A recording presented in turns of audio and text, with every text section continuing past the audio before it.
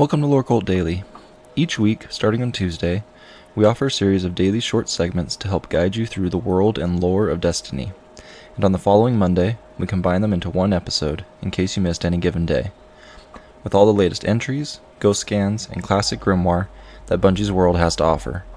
This is the best of show for the week of December 25th. Let's get started.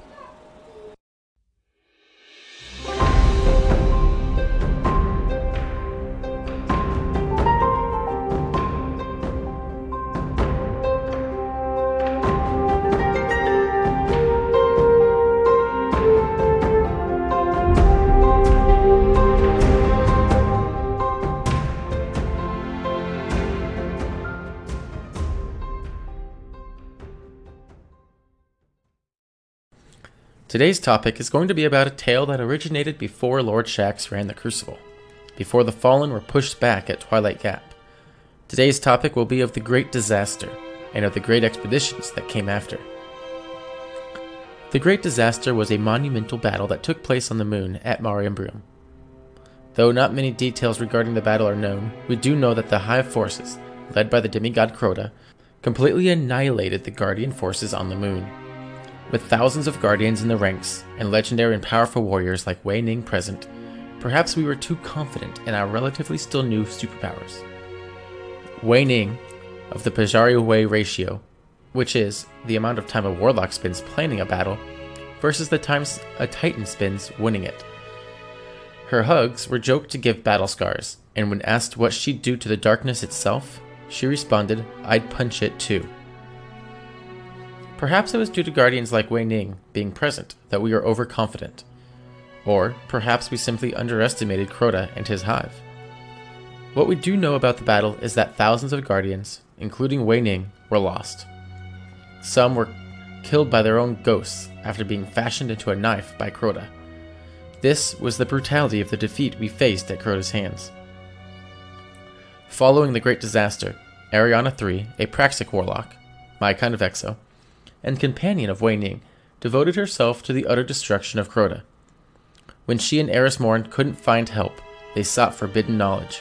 They sought the exiled master of Hive Arcana. They sought Toland. Toland, the warlock who was exiled because of his deep obsessions with dark powers. He told them that Crota existed in another reality, a netherworld forged by his will. By passing through a keyhole between realities, navigating Crota's world mind, and overthrowing the Ascendant champions gathering at his throne, Crota could be defeated. Ariana III was determined to get revenge on Crota. She and Wei Ning were close. Recent lore entries would suggest they were more than just friends, and seeing her death did something to Ariana III. With revenge clouding her judgment, she made some questionable decisions. Following an exiled warlock who was obsessed with discovering the killing song into a dark catacomb beneath the moon to kill a Hive demigod, definitely topped the list of questionable decision-making. But still, Ariana began recruiting her team. Omar Aga, Sai Mota, and Vel Tarlo, who in addition to herself, Eris Morn, and Toland, made up the 6 members of the first Crota fire team. The fire team embarked on an expedition into the depths of the Hive Fortress on the moon, and it started out as well as you would imagine it would. Vel Tarlo, of the Pilgrim Guard Titan Order, was overrun and killed by Thrall led by Alak Hol, the Darkblade. Omar Aga's light was peeled from his broken body by the heart of Crota to nurture Crota's spawn. Sai Mota tried to fight her way out, using bones she had ripped from an acolyte's body, but was killed by Omnigul, the will of Crota. Ariana III went out as bright as she could, making sure she was the last light many of the Hive saw. She put herself against Eryute, the Death Singer, as luminescent as the sun, but even Ariana's song was no match for the witch's killing song. Possibly the saddest part of all, hidden and lost within this dark tomb, was the young hunter, Eris Morn. Unable to help, all she could do was listen and watch as all her friends and fire team perished in the Hellmouth. It was during this time lost that she took an acolyte's eye and forced it onto her head, though she doesn't remember how long she was lost before performing the operation. Years later, when we opened the doors to the catacombs, Eris returned to the tower with information on how to destroy Crota. Together, with her knowledge and her discovery of Toland's journal, while within the Hellmouth, we prepared for the Crota's end. But what of Toland? What of the Master of Hive Arcana? In our first message from Toland, we learn of his fate. I am dead. Vel is spectacularly dead. Omar and Sai are quite dead too. Ariana, poor Ariana. She was so very bright at the end, wasn't she? A brave light. But Crota was unmoved. That shadow is detached from its source. Light makes it darker. I could feel his presence, and if I still had a ghost, I am sure it would have screamed. I, too, am detached from my source. The charming Iryut made her introductions, and I was very pleased to meet her. We had a conversation, a little tatayut, a couple old wizards exchanging definitions. I defined myself a friend. She defined for me the quiddity of death, and she sang the song of that fearful autonomy. Revelation, my friends, it does go down hard. The definition killed me. The killing redefined me. This is the shape and the point of the tooth. Nothing has ever lived that will not die.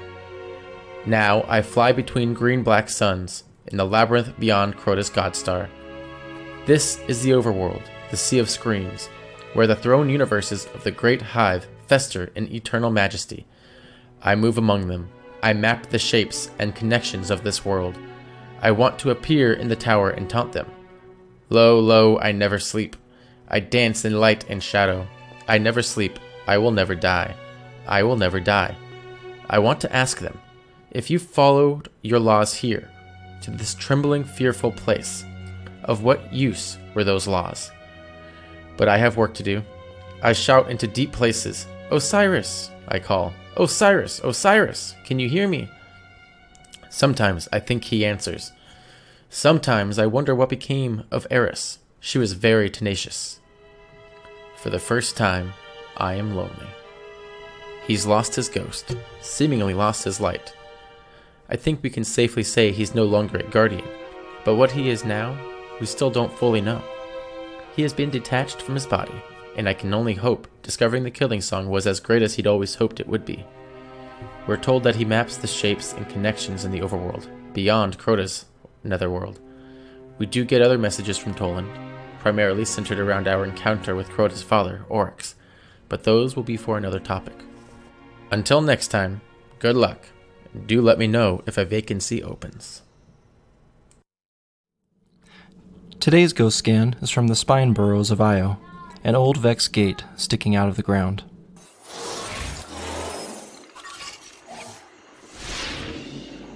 Someone's carved something here. It says, "Oh, let time not deceive you. You cannot conquer time." Huh. The carved words are actually a quote from a poem, As I Walked Out One Evening, by W. H. Auden, who was born in England in 1907. The poem covers the themes of love, time, and death. It begins with the narrator taking an evening walk down a busy street. He overhears a lover professing his love, expressing in multiple ways that he, the lover, will love until the oceans dry up and the stars burn out. The narrator then begins to hear the voice of the clocks in the city. In contrast to the lover's proclamations, the clocks chime out the inescapability of time, aging, and death. When the clocks finish their speaking, the lovers are gone, the narrator is left alone, and the deep dark river of time runs on. As I walked out one evening. As I walked out one evening, walking down Bristol Street, the crowds upon the pavement were fields of harvest wheat. And down by the brimming river, I heard a lover sing, under an arch of the railway, love has no ending. I'll love you, dear, I'll love you, till China and Africa meet, and the river jumps over the mountain, and the salmon sing in the street. I'll love you till the ocean is folded and hung up dry, and the 7 stars go squawking like geese about the sky. The years shall run like rabbits, for in my arms I hold the flower of the ages and the first love of the world. But all the clocks in the city began to whir and chime. Oh, let not time deceive you, you cannot conquer time. In the burrows of the nightmare, where justice naked is, Time watches from the shadow and coughs when you would kiss. In headaches and in worry, vaguely life leaks away, and time will have his fancy, tomorrow or today. Into many a green valley drifts the appalling snow. Time breaks the threaded dances and the diver's brilliant bow. Oh, plunge your hands in water, plunge them in up to the wrist. Stare in the basin, and wonder what you've missed. The glacier knocks in the cupboard, the desert sighs in the bed, and the crack in the teacup opens a lane to the land of the dead, where the beggars raffle the banknotes, and the giant is enchanting to Jack, and the lily-white boy is a roarer, and Jill goes down on her back. Oh, look in the mirror. Oh, look in your distress. Life remains a blessing, although you cannot bless. Oh, stand at the window, as the tears scald and start. You shall love your crooked neighbor with your crooked heart. It was late in the evening. The lovers, they were gone. The clocks had ceased their chiming, and the deep river ran on.